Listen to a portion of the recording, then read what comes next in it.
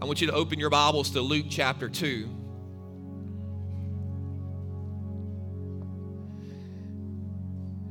And while you're opening your Bibles to Luke chapter 2, if you'll continue to play softly if you don't mind. While you're opening your Bibles to Luke chapter 2, I just want you to look at your neighbor and I want you to say, you look good today, but not as good as me.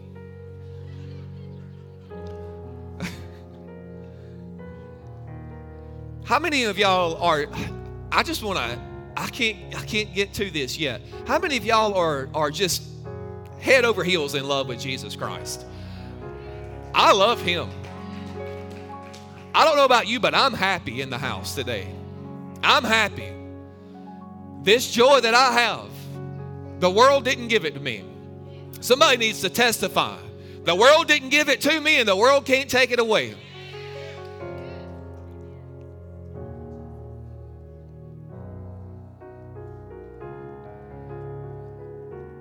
Smile. Smile. Luke chapter 2. Luke chapter 2. This is going to be a lengthy verse of scripture today. I'm going to read the Christmas story. This is popularly, commonly referred to as the Christmas story, and it's going to be 20 verses of scripture. Can you handle this today?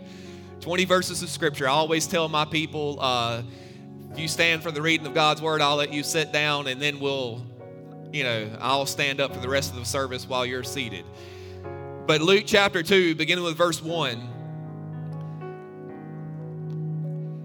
And it came to pass in those days that a decree went out from Caesar Augustus that all the world should be registered. And this census first took place while Quirinius was governing Syria. So all went, somebody say all went to be registered, everyone in his own city.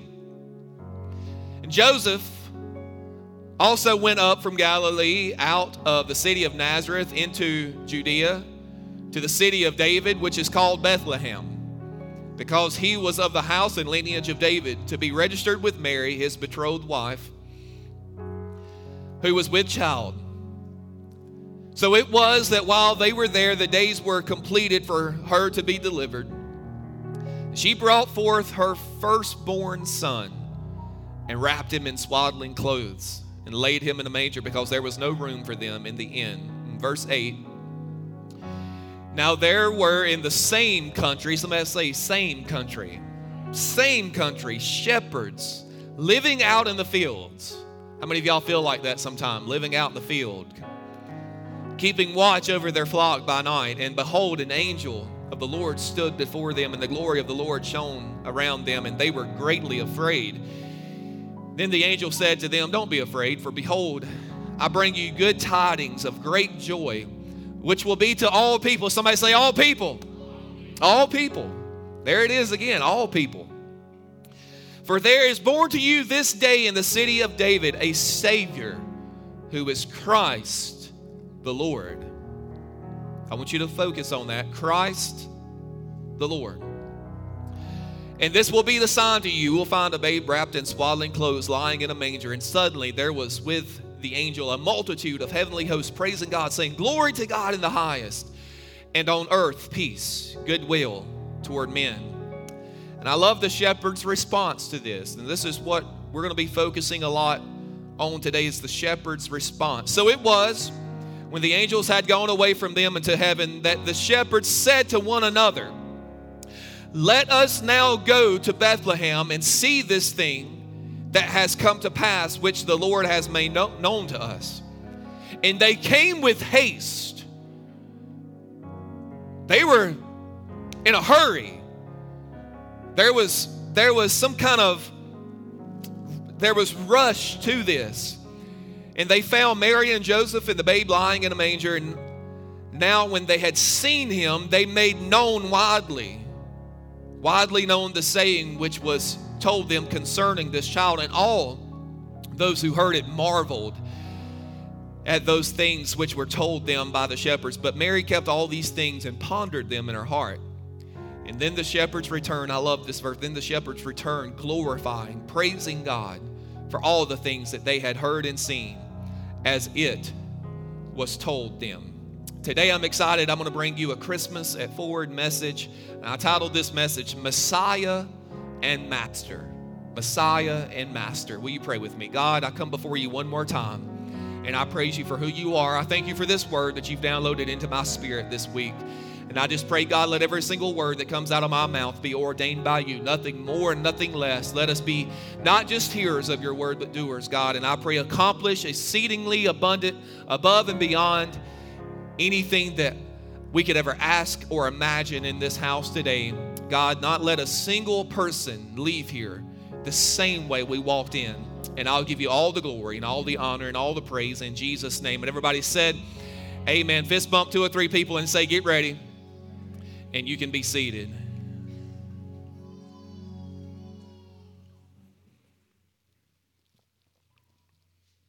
You know, this is actual history and real events taking place in this scripture right here. A lot of times when we read the Christmas story, you know, we fall into this category of fairy tale land because we're living in the day and the hour of once upon a time. Once upon a time, and we tell these stories like they're once upon a time stories, like they're some kind of fairy tale story. But can I tell you, this is an actual real event that we're reading about in the scripture. A lot of times we, as even Christians, even believers, we can take characters in the Bible because we call them what? Bible characters. And we think, well, these aren't really real people. These are just characters in some sort of play or some sort of fairy tale story. But I want us to really focus on the fact this morning that this is a real event that took place. This is real history recorded in the Bible right here in Luke chapter 2. Look at your neighbor and say, this really happened. Do you believe it? Do you believe this really happened? If you believe this really happened, allow me to set the scene of what Luke describes those days. Because if this really happened, then these days were actually days recorded in history. And we can study these, we can find these days recorded even outside of the Bible. And let me set the scene for you. There was a political ruler by the name of Caesar Augustus. This was in 27 BC, and he arranged for the Roman Senate to give him the title Augustus. Augustus was not his name, it was a title. Caesar Augustus was his title. Now, this is very significant. Why is this significant? Because this Augustus title means respected one. It means exalted. It means sacred. So here you have Rome. And Rome is no longer a republic in this moment, in this time in history. It's no longer governed by laws, but now Rome is an empire governed by an emperor. Now you no longer have Rome as this republic that's governed by a specific set of laws and a senate and all of these things, but now you have one emperor residing over an empire. And this says something important about the world in these days. Somebody say these days. This says something very important about the world when Jesus was born. It was a world hungry for a Savior. This was a world that was hungry for a Savior, but this was a world that was living in the reign of a quote-unquote political Savior. I told Pastor Brandon, pray for me today because I don't know if I'm going to get into politics today or not. People don't like it when you get into politics from behind the pulpit. But this was a world that was living under the reign of a political savior, Caesar Augustus. But can I tell you that wasn't enough? Y'all are a tough crowd this morning. Amen or oh me. I'm Pentecostal and I get nervous when it's quiet. Can I tell you that just having a political savior wasn't enough? And today, can I tell you that's the shape that the world is in today? The world is looking to politics to be our savior. If we get the right political political person in the right political position, then the church is going to be saved. Then God's people is going to reign supreme.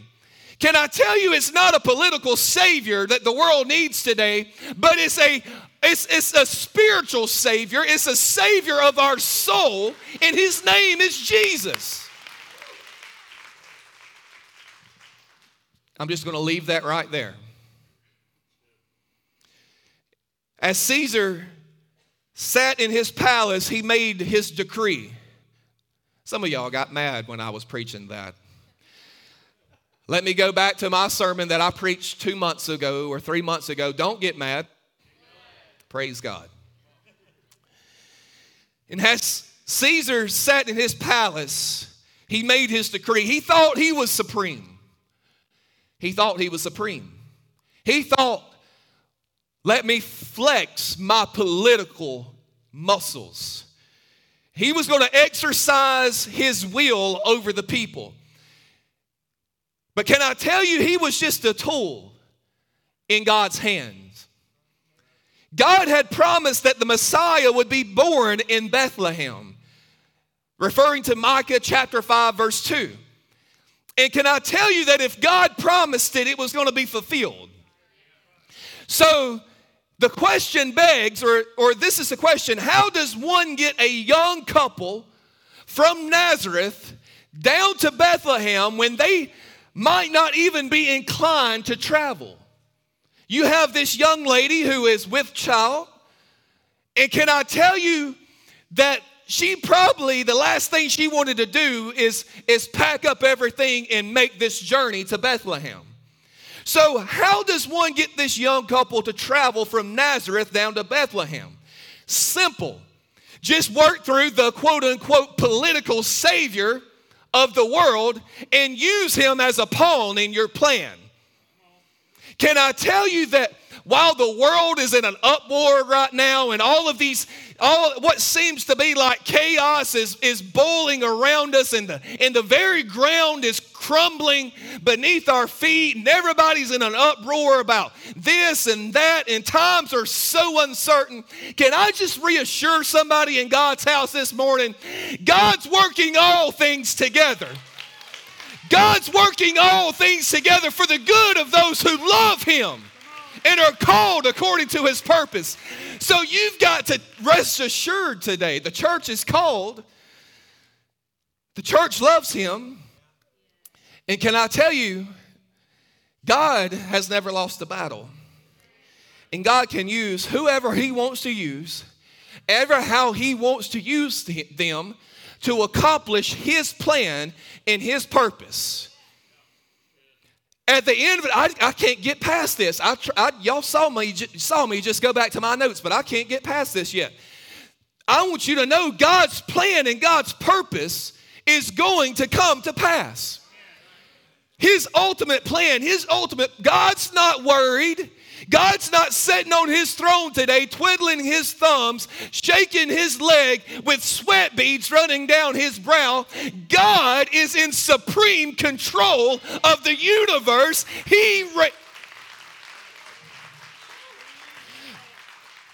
And can I just preach for a moment? It's like I see a church today that acts like they don't know that God's in control.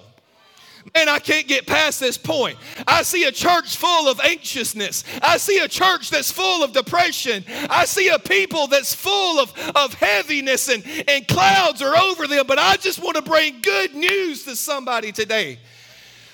Lord, have mercy. God and his plan is going to come to pass. So you had this quote unquote political ruler who's flexing his muscles, and can you just imagine a decree going out? If you made a decree and everybody in the land followed that, whatever you said. I don't know about you, but this guy probably got the big head. He's like, check me out. Look what I just did.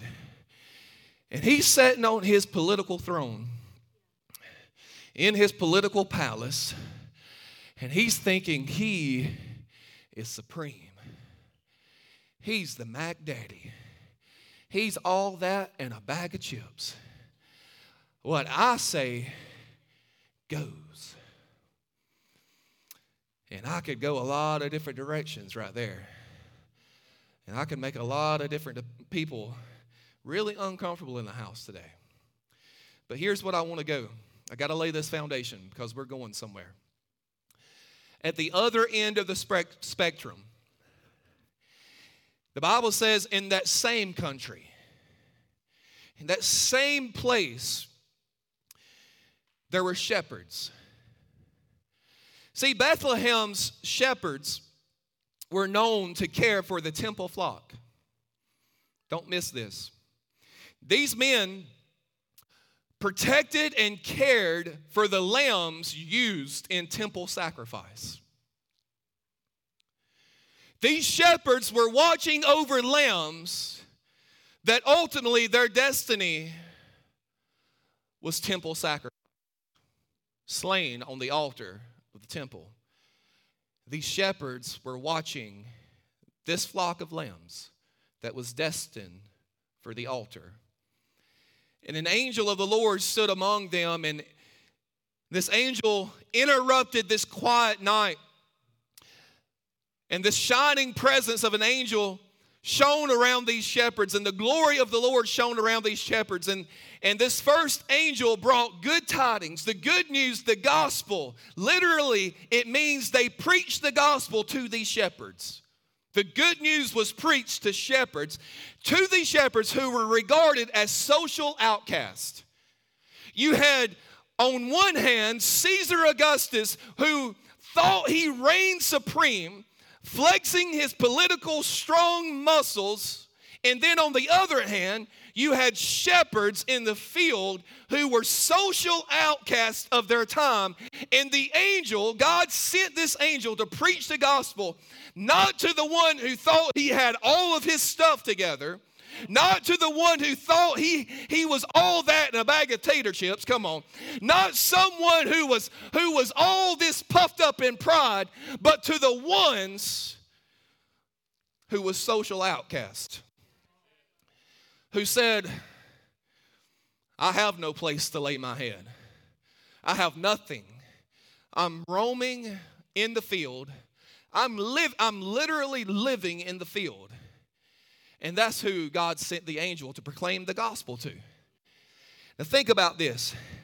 Here's what the angel said. For there is born to you this day in the city of David a Savior. They announced the birth of a Savior, which was and is exactly the need of mankind.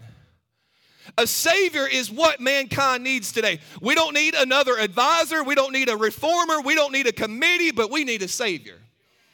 The world is in need of really a lot of things today, but the biggest need today is a Savior. And I think it's so significant that the angel said, to you this day in the city of David, a Savior is born. What does that word Savior mean? I don't want to harp too much on this, but I want to talk about a Savior for just a second. A Savior is one who saves by delivering, preserving, healing, or providing. Delivering, I could just use that and make my outline today. People need deliverance. People need preserving. People need healing. People need provision. There's a 4-part outline right there. Come on, somebody. And I just want to just real quick tell you, if you need deliverance today, there's a Savior. If you need preserving today, there's a Savior. If you need healing today, there is a Savior. If you need provision today, there is a Savior. For there is born to you in this day in the city of David a Savior. But can I tell you that message has been preached? And you've heard that. And many of you know that. But I want to focus on the other two words. In the city of David, a Savior who is what? Christ the Lord. And here's where this title comes into play. Christ is English for the Greek Christos, meaning anointed one. Meaning Jesus is the anointed one of God. The Hebrew word is Messiah. So in the Old Testament, they were used to hearing this term. The Jewish people were used to hearing this term, Messiah in the Hebrew. A Messiah is going to come. A Messiah is going to come. And this Messiah, it still means anointed one. This was commonly used for kings and priests in the Old Testament when they would anoint kings. They would anoint priests. And they had a certain view about these kings and these priests. Think about David in the Old Testament. David was an anointed king, meaning he was victorious in battle. When he went to battle, can I tell you, you didn't want to go up against this man by the name of David. Can I tell you, he was a man to be reckoned with. And so when they were thinking about this Messiah, they were thinking, well, Jesus is coming. He's the Messiah. He's the anointed one. And he's going to come and he's going to make battle with this Roman Empire. He's going to overthrow them. And guess what? We're going to win. And they were looking still for a political savior. You see, Christ or Messiah referred to Jesus' role. Well, Pastor, is he king or is he priest? Can I tell you, he's both. He's king and he is priest. Can I tell you, we have a high priest today who we confessed our sins to. And he's not in an earthly box. He's in heaven, seated at the right hand of the Father, making intercession for you and for me. Don't get offended at me, it's the Bible, okay? See, here's the thing. The Messiah, the anointed one, both king and priest, prophet, everything modeled in this one man named Jesus Christ. But something was much different about this king and priest, though. Jesus tried to instill this in their minds, but for some reason, even throughout the ministry of Jesus, people had a hard time receiving this revelation about Jesus. He tried to instill in their minds the prospect that the road to his future glory was bound to run by the way of the cross. With his experience of rejection, suffering, and humiliation. And it left them sort of bumfuzzled. Because when they hear the anointed one that was prophesied in the Old Testament, and when they just hear the word Messiah, when they hear the anointed one, all they picture is all of these kings and rulers and people who are coming to be victorious and to be puffed up and to be all of this and all of that. And Jesus is preaching this message to them, and he's trying to tell them, when I come, here's what I'm going to do. My ultimate glory is going to be, I'm going to the cross. I'm going to be humiliated.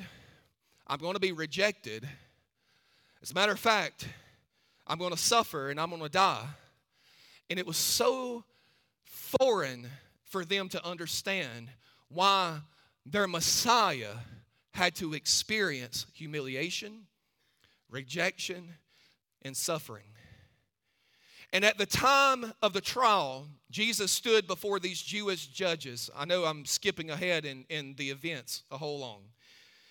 But Matthew 26, 63 through 66 is where we find this scripture reference. And Jesus once more reinterpreted the title Messiah and gave it a content in terms of the Son of Man figure found in Daniel chapter 7. In this confession, when he said, I am that. I am the Messiah. I am the Son of Man. I am the Son of God. And this confession secured his condemnation. And he went to the cross as a crucified Messiah, because the Jewish leaders failed to perceive the nature of his messiahship as Jesus understood it. Pastor, why are you saying all this? Because so many times people misunderstand Jesus. It didn't just happen back then in those days. Not just the Jewish people, not just the Roman Empire. All of these people misunderstood the Messiah. And even today, we've got people who misunderstand. I need to calm down a little bit to drive this home the way it needs to, because if not, I get pretty passionate about these things. People misunderstand the Messiah. People misunderstand who he really is and what he really is accomplishing in your life. Pilate sentenced him as a messianic pretender who claimed, according to the false charges that was brought up against Jesus, to be a rival to Caesar. Because this same position, if you will, as Caesar, who is setting over the Roman Empire, saw Jesus as a rival who came to overthrow him. And guess what? This guy didn't want to lose his position. He didn't want to lose his power. He didn't want to lose everything that he had because he thought he was supreme. But because Jesus is not only Christ, he's Lord too, this guy felt intimidated by him. See, the angels not only announced that Jesus is coming as Messiah and Jesus is coming to go to the cross to make the payment for your sins. Not only is he going to suffer and die, but he's going to be Lord as well. See, he's not just Messiah coming as the anointed one, but he's also Lord. And Lord is the term that refers to the one who has power and authority. All power and all authority. Get this, because Lord actually means master. Master. Jesus is my Messiah and he is my master. He is the one.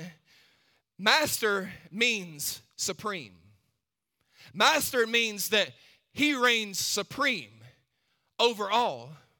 Master means that everything, everywhere, and every person falls under his authority. Meaning everything, every person. And they felt intimidated by this Messiah, this Lord.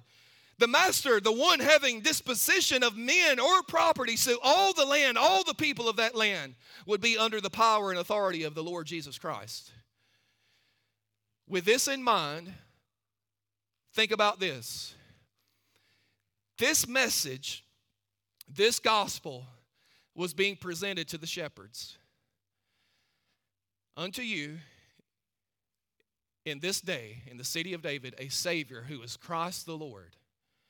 When they heard this message and when they thought about this message, they only had one response. They only had one, they had no other choice but to respond the way they did.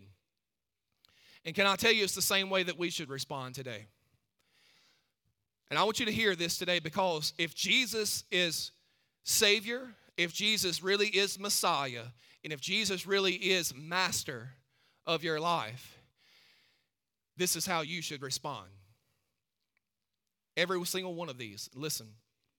Number one, the shepherd said, let us now go. Let us now go. This shows a genuine urgency. They didn't hesitate. Can I tell you that all I see today is I see a lot of people when I look around that's just hesitating. I see a lot of people hesitating. One of these days, Pastor, I'm going to make up my mind. One of these days, I'm going to go all in. One of these days, I'm really going to serve Jesus with all my heart. One of these days, you know what? The shepherds did not hesitate. For some reason, they felt an urgency, and that reason was because there was a Savior, there was a Messiah, and there was a Master who only had one reasonable response. Don't delay, but I need to go see this thing that was told us. Barclay says this: it is a lovely thought that the shepherds who looked after the temple lambs were the first to see the Lamb of God who takes away the sin of the world. These shepherds went to see this thing that was told to them. The shepherds went to see Jesus. And I think it's so appropriate that these shepherds were the first one to witness this Messiah who ultimately in his glory would be displayed on the cross as the Lamb of God who removes the sin, who takes away the sin of the world. These shepherds were looking after the temple flock, who for years and years, these lambs were slain on the altar of the temple to just cover up the sin for a season in time. But all of a sudden now they are beholding this baby in a manger, the Messiah, the anointed one, the Son of God, who's not come as this political ruler or this political savior, but the one who's going to remove the sin of the world. As the anointed one, the chosen one, the spotless Lamb of God. Can I tell you so? Obviously, your appropriate response to the Messiah today is that you encounter him. You encounter Jesus Christ in your life without hesitation. The Bible says that today is the day of salvation. Can I tell you, you're not promised tomorrow. One of these days, Pastor, I'll go all in. I've got other things. You know, quick little illustration. This is for free. This is not in my notes. Do I have time? Yeah, I got time. You know, right now, we're sort of embarrassed to invite people over to our house. Why? Because our backyard is a mess. Because we have a pool contractor that's taking over a year to complete a pool. It's a little funny, and then again, it's not. And we have a big mound of dirt, anyway. And we keep saying, we can't invite people over right now. One of these days when we get it all cleaned up, when we get it all looking nice, when we, get all, this is what we do. When we get it all looking good, when we look good, then we'll really start going to church faithfully. Then I'll really start serving. Then I can host a small group. Then I'll go through next steps. Then I'll be a member. Then I'll do this.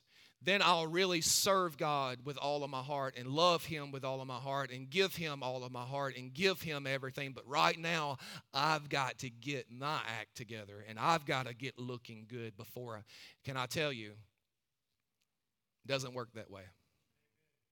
It doesn't work that way. Because here's the thing. The only one who has the power to clean you up, the only one who has the power to really remove your sin, not just cover it up. We all have that junk room at our house. Don't act like you're more saved than me. Come on. We all have that junk room in our house. When guests come over, we just throw everything in that room. We lock the door. And when we're giving everybody the tour of our house, we just don't go in that room. That's off limits. And many of you, that's what you're doing in your walk with Jesus. You're telling Jesus, this room in my life is off limits. That's why you're cold to him. That's why you're not experiencing the fullness that he has in store for you. That's why you can come to church and when everyone else is in intimate worship with him, you fail to even, your heart to even recognize that he's in the room is because you've shut the door to your heart. And it's not that he doesn't want to come in, it's that you are refusing to let him in. But the shepherd said, let us now go, meaning there's got to be an open door. There's got to be an appropriate response. Either he's Messiah who takes away the sin of the world, or you are your own Messiah who's trying to clean up your own life, clean up your own mess, and telling Jesus, no, I don't really need you. And listen, there's really no in-between either, because if you're trying to live this in-between life, can I tell you it's miserable? Can I tell you it's miserable? Believe me, I tried it, hence the bald head today. It will stress you out. Trying to be this person trying to be that person, trying to live this way and do that. Fall in love with Jesus. Number 2, what did the shepherds do? You see, because when you encounter Jesus and you open up the door of your heart to him, and you say, come in, have all of me, clean me up, have your way with me. There's only this. Number 2, they made widely known the saying which was told them concerning this child. The combination of the angelic announcement and the sign of the child in a feeding trough. I mean, it was common, it was common to see babies wrapped in swaddling clothes. We still see that today. But you don't see a baby in a feeding trough every single day, do you? So if I've got angels coming to announce to me that the Savior, who is Christ the Lord, and this is how you're going to find him, you're going to find a baby wrapped in swaddling clothes lying in a feeding trough. And then I go and I see a baby lying in a feeding trough. That's it. It's obvious. This is true. He is who he says he is. So therefore, I have no other appropriate response other than to tell the whole world about the good news that was told to me. And I'm getting a little excited right now because one of the tactics of the enemy is to keep your mouth shut. The Bible says we're made overcomers by the blood of the Lamb and the word of our testimony. And listen to me, I don't believe that just applies to you. You want the JLT, the Just and Living Translation? We're made overcomers by the blood of the Lamb and the word of our testimony. I believe when you testify, other people are made overcomers as well, not just you.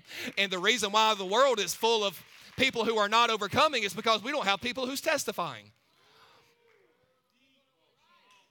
Woo! Because if he's Messiah, who removes your sin, he's also Lord as well, who is supreme over your life, who is master over your life, who your life don't belong to you. Your life belongs to him. And not only are you called to encounter him, not only are you called to go see him. You know, we like to schedule visits with Jesus. Jesus is on a visitation schedule. Jesus, let me see when I can fit you in my calendar. No. He is Christ the Lord, not Christ or Lord. He's not one or the other. He's both. He's Messiah and he's Master, meaning he's supreme. He's Lord over all. He's Lord over my life, everything in my life. Oh, I can preach about a lot right here if y'all want me to. Y'all want me to? See, he's Lord over my possessions. He's Lord over my finances. He's Lord over my children. He's Lord over my marriage. He's master over everything that I have, because everything I have don't belong to me. It belongs to him because he reigns supreme. Everything, every property, every person falls under the lordship of Jesus. It's not my stuff, it's his stuff. He's just letting me use it for a while. And so I have no other appropriate response other than to tell everybody. Make widely known. Guys, I don't know if you've heard about Jesus or not, but let me tell you. And listen, you might have misunderstood, because there's a lot of people today, you say Jesus, they're going to shut you off. You know why? Because they misunderstand who he is. Because they've had, quote unquote,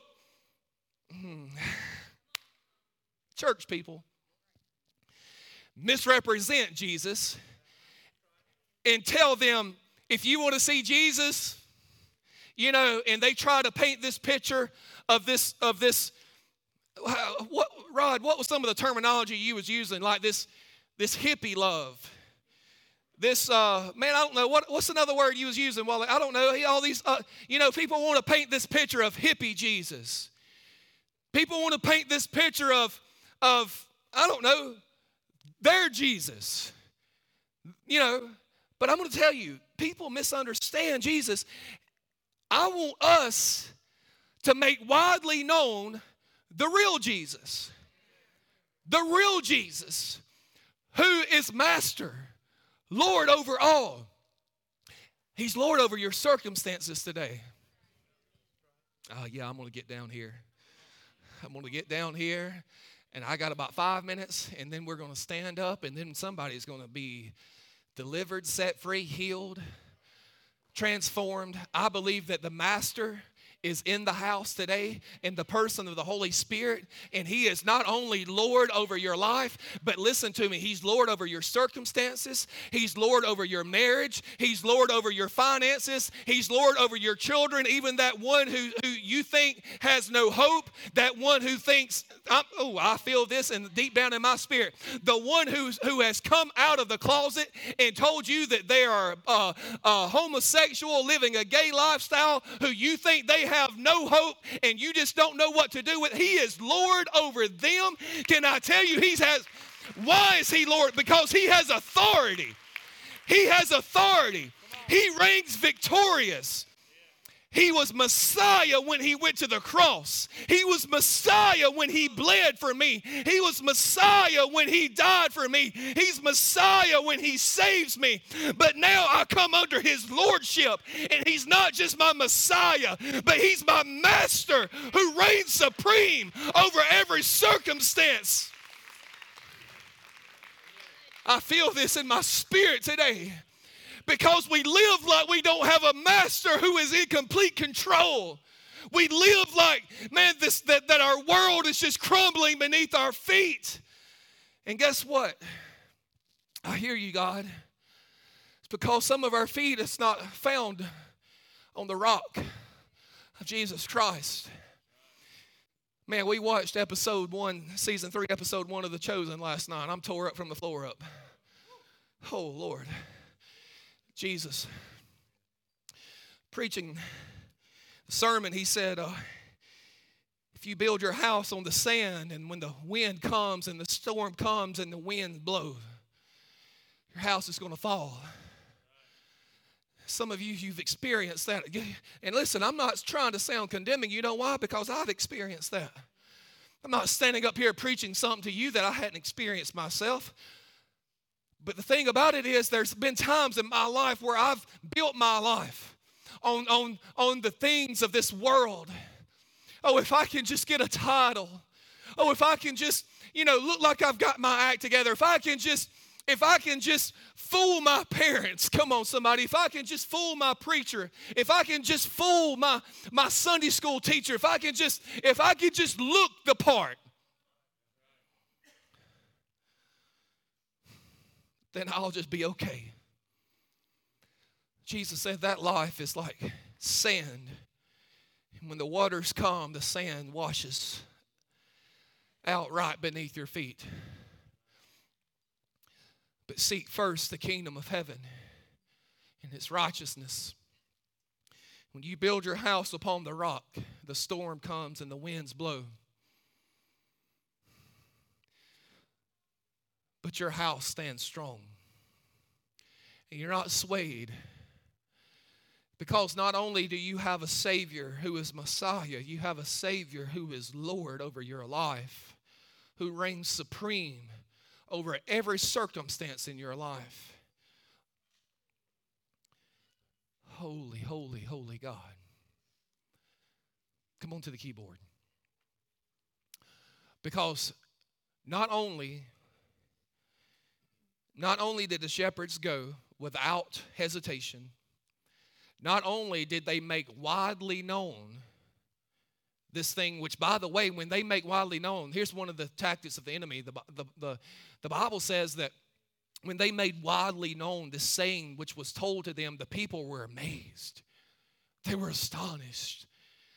They were blown. I don't know if you understand this or not, but so I want, and I'm not trying to minimize your intelligence in this room today, but here's the thing, because the enemy will tell you that people don't want to hear what you've got to say. But really, in all honesty, and I know that Jesus has, in Christianity, and people misused him and misrepresented him, but in actuality, people are actually hungry to be delivered. People are actually hungry for an answer, for something that's real, something that's true, not religion that tells them to follow a set of rules, but a Jesus that can deliver them. A Messiah who can save them. A master who is Lord over all. And listen, this is what amazes me the most, because you think that's it. You think that's it. You think, well, the shepherds didn't hesitate. They went with haste to see Jesus, which, by the way, some of you need to come with haste in just a few moments when we make this altar call. Not only did they encounter Jesus when they went to see him, and not only did they make widely known, not only did they testify, but guess what they also did? It says they returned, glorifying and praising God. I believe it's that last scripture. Michael, do you mind throwing that last scripture? I believe it's my last scripture that I read. Verse 20, I believe. Verse 20. The shepherds returned. Meaning they went back to their flocks. They went back to their job. They went back to the shrimp boat. They went back to the factory. They went back to the school. They went back to the shipyard. They went back to Amazon Distribution Center. They went back to bus driving. They went back to whatever, fill in the blank. They returned, but they still, even after they returned, they was glorifying and praising God for all the things they seen and heard. This goes along with what I said earlier. Don't just make Jesus an appointment in your calendar. Don't just make Jesus an appointment that when you come and you come to church on Sunday, that's Jesus time. Wednesday night, that's Jesus time, which, by the way, we're not having church Wednesday night. First Saturday prayer, that's Jesus time. Small groups, that's Jesus time.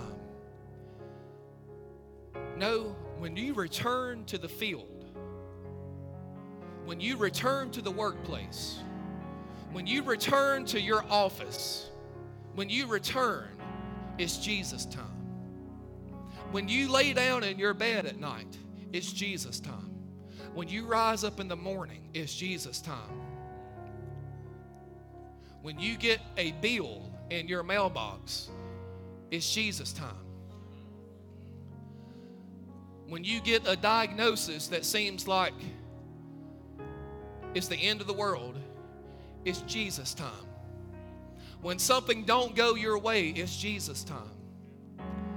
When you get the check in the mail, it's Jesus time. When you get the good report from the doctor, it's Jesus time. Because Jesus is worthy of that response. That's the only appropriate way to respond to a Savior who is Christ the Lord.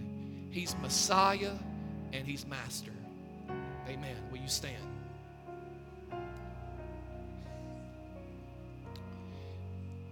The altar call is very simple today, and I'm not going to drag this out because this is the most important moment in the service. Some of you are tuning out right now because I've asked you to stand. I need you to tune in. This is for par. And you've got a 10-yard putt, and I need you to dial in right now. Dial it in. I watched the PNC Championship golf thing yesterday, so that's why I'm making that reference right now. Tiger dialed it in every time he got it. Now's not the time to just tune out. It's the time to focus even more. Now's the time to ask yourself this question. Because of what Pastor preached today, am I going to respond appropriately? What's my appropriate response? Ask yourself right now.